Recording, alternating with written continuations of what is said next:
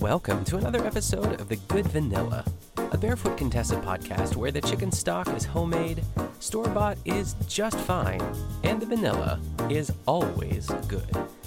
I am your host, Nick Kachanov, and today it's all Italian. I wish every day was all Italian, all the time. Am I right, ladies? I just love it so much, but more on that later. How is everyone? Happy Friday.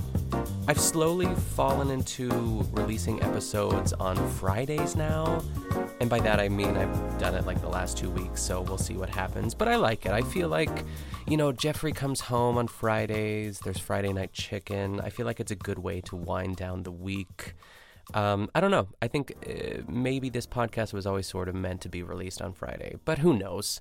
Next week I could release it on Thursday again, but we'll see what I'm feeling.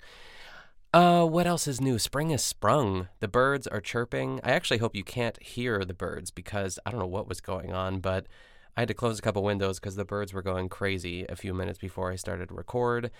It's Easter weekend. Happy Easter to those who celebrate. I was trying to think if there was a classic Easter dish that my family makes, but it's pretty much the usual suspects. It's like the ham. It's always ham for Easter. There was like some sort of dessert. Oh my goodness. The name, I have to look it up. Give me a second here. Okay, so I did a Google search. I didn't really know what I was looking for, but I remember way back in the day, because my family, we're Russian and like Polish, maybe, definitely Russian for sure. And there was I guess it was served with dinner. It wasn't really a dessert, but it was definitely like egg-based. It was custard. It was like a hard custard. It was served cold and there were raisins in it and I hated it. And I feel like it was called like babutki or something like that. I don't know. I tried typing that into Google. I didn't know how to spell it. A couple things came up, but I guess it doesn't really matter. But if any listener out there has ever had it and knows what that is, hit me up. It's not, I don't want to make it or anything, but I just want to know what it's called. Anyway, yeah, I will say this. I think the main event for Easter in the Kachanov family is our annual egg cracking contest. And I don't know if maybe I mentioned it last year, but it's worth mentioning again. So every year, I feel like different cultures do this as well. Because even Keon, who's Lebanese, I think he has like some version of this as well too. So it's basically we decorate eggs, of course, as a family. And then, especially when I was younger, we would have like 25 people just like packed like sardines in my grandma's kitchen. And after dinner, once the table was cleared, we would do the egg cracking contest. Everyone grabs one hard-boiled egg of their choice, and then you just kind of like team up, I like either with your spouse or like your sibling. So I was always paired up with my brother. And then, so if my brother was holding his egg, I would just do like a quick tap on top. And if my side broke, and then he gets to, retaliate, I guess. He does a tap, and then if he breaks my other side of the egg, then I'm out. And you could still go through the competition with like one crack as long as you have like one strong side. And I don't mean to brag, but I won the contest 4 times in my lifetime, so I think I know a bit or two. I really do think like the strategy that I always impart upon anyone who wants to win the contest is to find a small egg. The smaller the better, and something that has like a little point to it. And I think I chose an egg like that for my brother because my brother has notoriously never won, and everyone wants to win. We also have a trophy as well too, which when you win the trophy, you get to keep it for a year, obviously, and you also get to sign your name on the bottom and the year that you won and get your picture taken for a photo album. So it's a big deal. And I really do feel like I'm going to compete this year, of course, but I feel like once you win a certain amount of times, you can just remove your name from the list, so to speak, of winners. But my brother got so close last year. It was him and Keon, God bless him, he really wanted my brother to win. And in like the last round, my brother's egg was cracked and Keon won, and he felt so bad. But I was excited for Keon. It was the first time he ever won. But maybe this is the year for Chris. So everyone send him some positive vibes that he wins. I will report back next week with who wins. So yeah, that's our little Easter tradition, I guess, which is fun. I guess it's time to get into the episode. This is also a part of season 19. I love all the new episodes. I haven't watched them all yet, but I decided to do another one from season 19 of Back to Basics. This is episode 5, and it's called All Italian. So Ina begins. And this is like the same intro as last week. I feel like at the beginning, she's, like she says, I'm Ina Garten and I've been cooking and baking for decades. But here's like the new stuff. So she says, I'm making Italian classics my way. First, I'm making crispy chicken with lemon orzo. It's delicious. Taking a shortcut to incredible shrimp and linguine fra diavolo. And then there's a make-ahead panna cotta with fresh raspberry sauce that's a classic Italian dessert.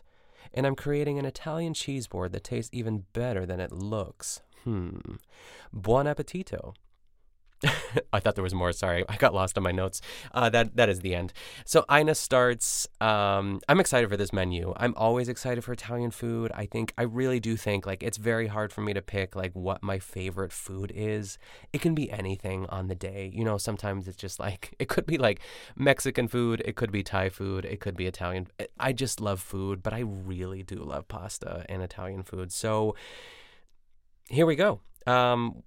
So what is she making first? My eyes are crossing here looking at my notes. Okay, so she starts in the library of all places. She's not in the kitchen yet. Her collar is like cocked straight up to the heavens. It's stiff, just how I like it. It's also a denim shirt if anyone is, keeping score at home.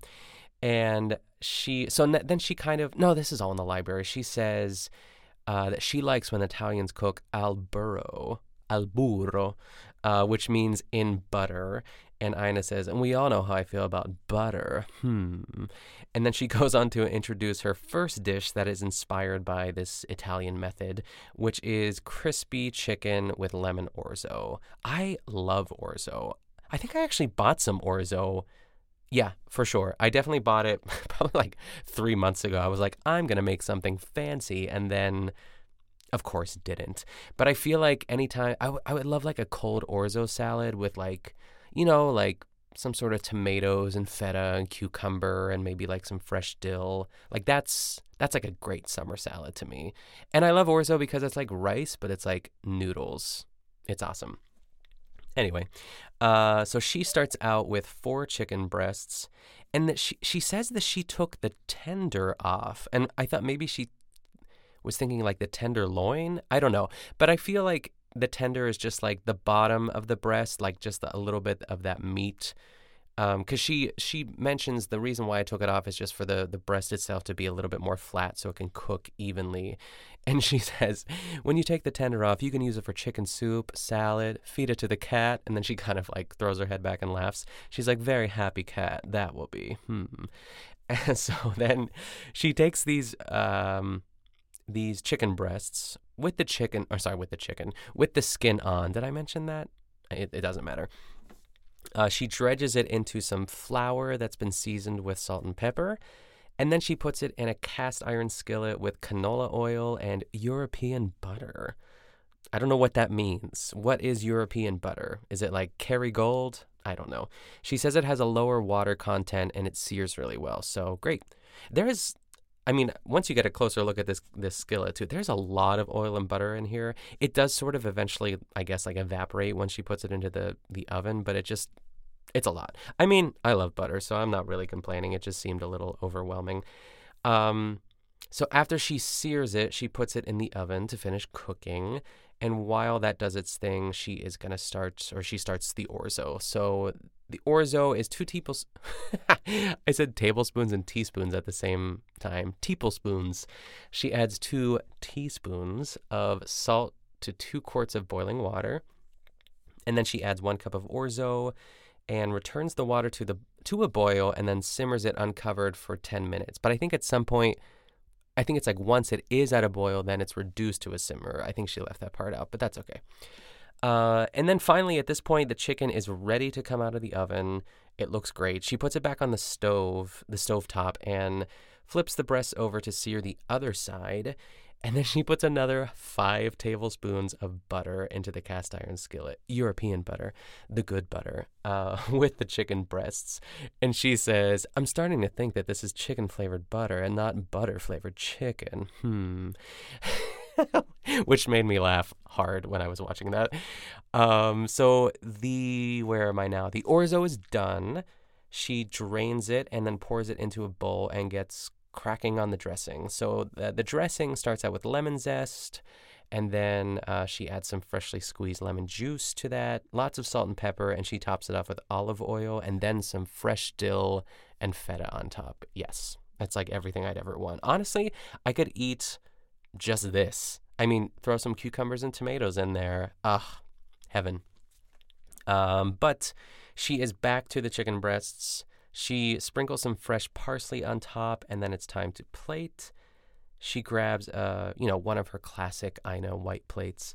But first, she cuts the chicken breast. She makes it nice. She cuts up a chicken breast on the diagonal, and it really is picture perfect. It looks so good. And then she scoops some orzo onto the side of the plate and then adds some butter from the cast iron skillet, which is essentially, she says, it's essentially brown butter. And I will say this, brown butter is everywhere right now.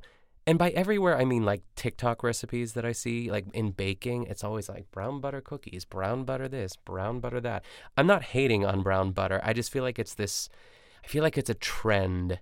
Brown butter has been around, but now everyone's getting into it. I don't know what to compare it to. What's another food that was or an ingredient that people just went bananas over? I feel to take a quote from Ina, I feel when people started going crazy over kale, you know what I mean? And then Ina says, since when did kale, wait, what does she say? I feel I'm gonna butcher. She's I feel like kale got a PR agent. All of a sudden, it's everywhere. Something like that. And brown butter is the new kale, and I'm here for it. I wanted to make that known. Anyway, so next up is pasta with shrimp, and spicy red sauce. But then that's not what it's called though. So it's shrimp and linguine fra diavolo is what it is. And I looked this up because this is a journey here. But I looked it up in my notes. I paused the episode to look up what fra diavolo means, and it means among the devil. But then I looked it up again, and it means between the devil. And because I looked it up on Google Translate as well too, so I feel pretty confident about that. But Ina has a different translation, which we'll get to in just a second.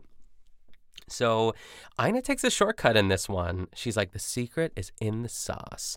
And the secret is that it's store-bought marinara sauce. And I don't know why. I know that store-bought is fine, of course. But I'm a little surprised at this one. I thought she would have really went for it. But, she does say, I know it's store-bought, but I'm going to hot rod it, so you'll never know it's store-bought. I love when she says hot rod. I feel like she doesn't say that often, but when she brings it out, I'm always happy to see it.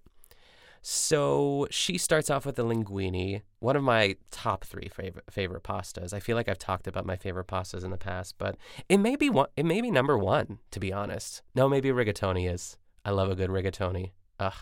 It's it reminds me of my grandma making pasta. She always made rigatoni, and I do feel that it's one of the greater ones because the sauce gets in the inside.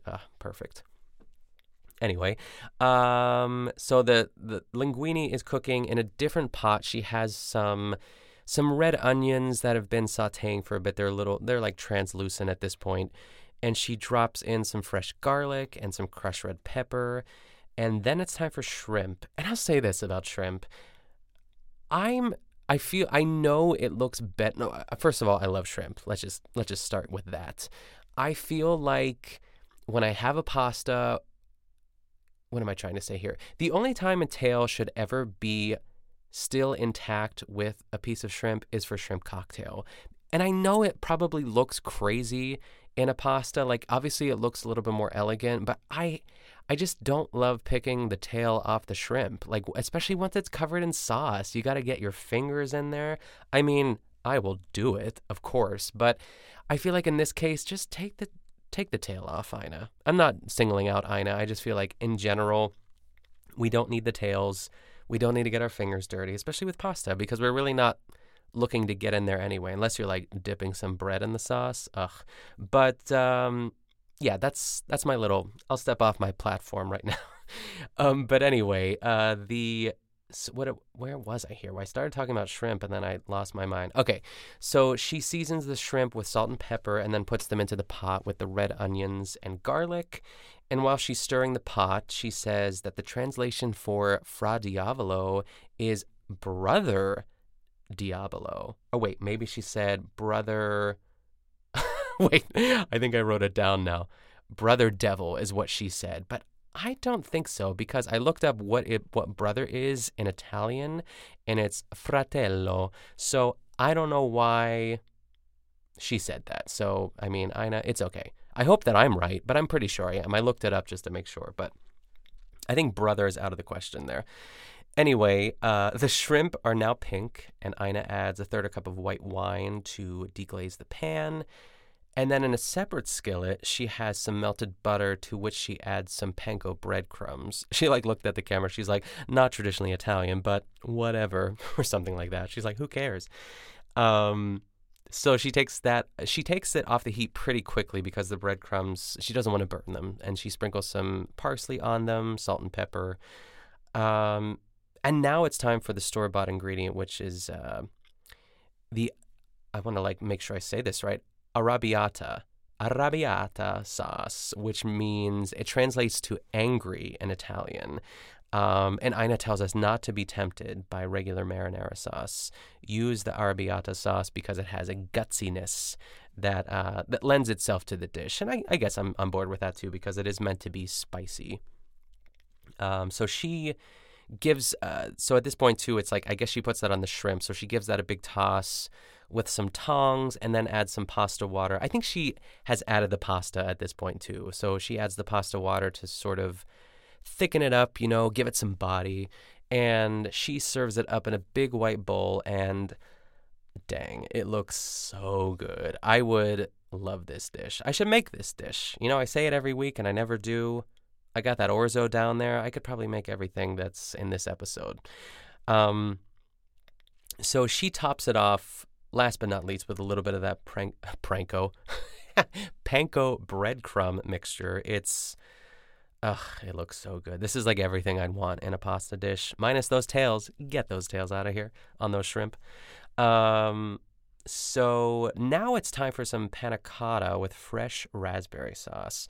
And Ina tells us that panna cotta, if you want to be if you want to be Giada about it, I'm sure people are rolling their eyes at my Italian, but I gotta cotta, panna cotta, that is, which is, so it basically means cooked cream. Did I say that already? I don't know. Which is the first ingredient, which is 1.5 cups of cream to be exact. And then she adds whole milk yogurt to that. I just thought that was an interesting ingredient. And then she adds 2 teaspoons of good vanilla. And then she adds the seeds of a vanilla bean because why not? Amp it up. And next, Ina shows us a saucepan that has a pre-made cream concoction in it, which consists of 1.5 cups of cream and 3/4 cup of sugar. And it's still kind of hot.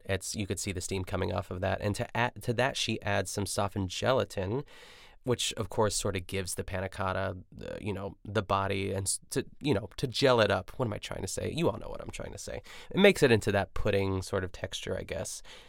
So next she adds the hot mixture with that gelatin to the creamy mixture, the creamy vanilla mixture, and then she adds a splash of Grand Marnier, which I think is perfect. Again, if it's a vanilla flavored thing, I like a good citrus touch. But if this was a chocolate pudding and then she added Grand Marnier, no thank you. So she pours the mixture into I lost myself in my notes here. She pours the mixture. I don't know what autocorrect happened here, but it said it autocorrected to brown bowl, but it's not a brown bowl. Anyway, so she pours it from the big bowl into that big ass Pyrex measuring cup that I love. And then she pours the panna cotta mixture into the 6 glasses and puts them in the fridge to chill. But she has some already pre-made, of course, and she tops it off with some fresh raspberry sauce, which she made earlier, which is essentially, I feel like it's pretty self-explanatory.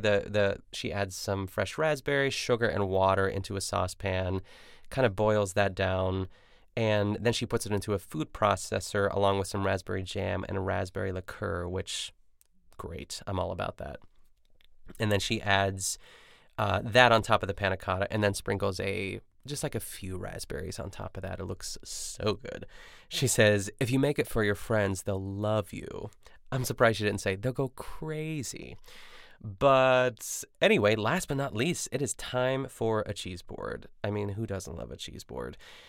So she is off to the garden to get some fig leaves for her platter. She was like griping about this fig tree in the back. She's like, I've had this fig tree for like 16 years and I've only gotten 2 figs from it. I hope I get more this year. So she snips off 6 leaves and heads back to the barn to arrange the board. So she starts by laying out the fig leaves. And not all these cheeses are my favorite. Actually, only one of them. So she starts off with gorgonzola. I mean, blue cheese. No, thank you. And then she also has some truffled pecorino, which, oh my gosh, I mean, yes, please. It probably costs like $50 for like that small block, but, worth it. And then she adds some taleggio, which looks like a brie. And she said, what did she say? She's like, it all depends on how long it's aged. If it's not aged that long, she's like, it kind of looks like this, but if it's aged a little longer, it kind of tastes like gym socks. Not really what I want. But it looks great. It's like creamy and delish. And the last cheese she adds is a smoked mozzarella, which looks great. It's like a firm, I don't think I've ever had a smoked mozzarella. It almost looked like a smoked Gouda.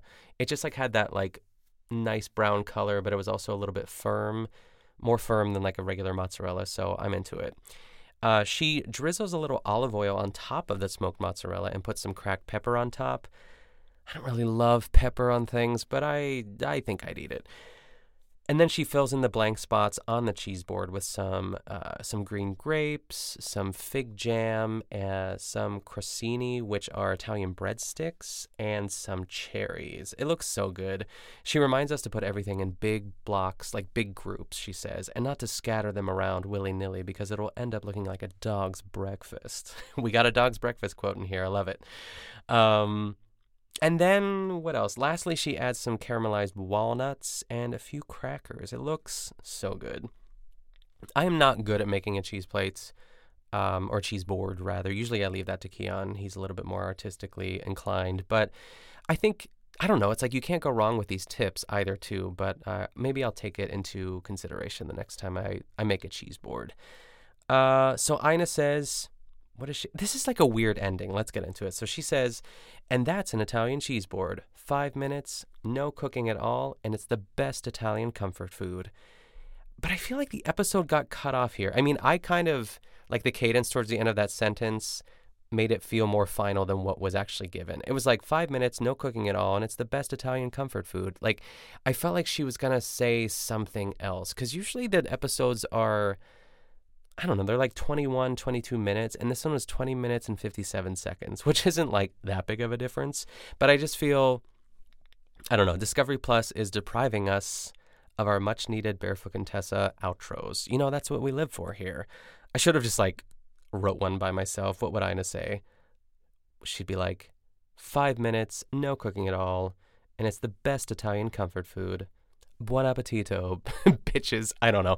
I don't know what she would say, but I was hoping for something a little bit more, with a little bit more pizzazz, but, that's what we were given. So I'm hoping if I do another episode from this season, I'll monitor that. And, maybe we need to start a campaign and let Discovery Plus play the full episode because we need that outro. Anyway, speaking of outros, thank you again for listening, everyone. That's all I have this week. If you want to follow the podcast on social media, you can find it on Instagram at goodvanillapod. And you can also send me an email at goodvanillapod@gmail.com. And I've also made a group for The Good Vanilla on Facebook. Very easy to find. Just search The Good Vanilla. And if you are enjoying the podcast, please be sure to subscribe and leave a 5-star rating and review. I just got a new review this week from Jen, a friend of mine from Pittsburgh. Hello, Jen. Thank you for listening. If you cannot leave a review or don't know how to do it, just tell another Barefoot Contessa fanatic. That also works too. And if you want to know where to get more of me, you can follow me on Twitter and Instagram at Nick Kochanov. And you can find me on my other podcast, the Best Supporting Podcast, every week with Colin Drucker. Thanks so much for listening, everyone. Stay safe, happy Easter, and I'll see you next time.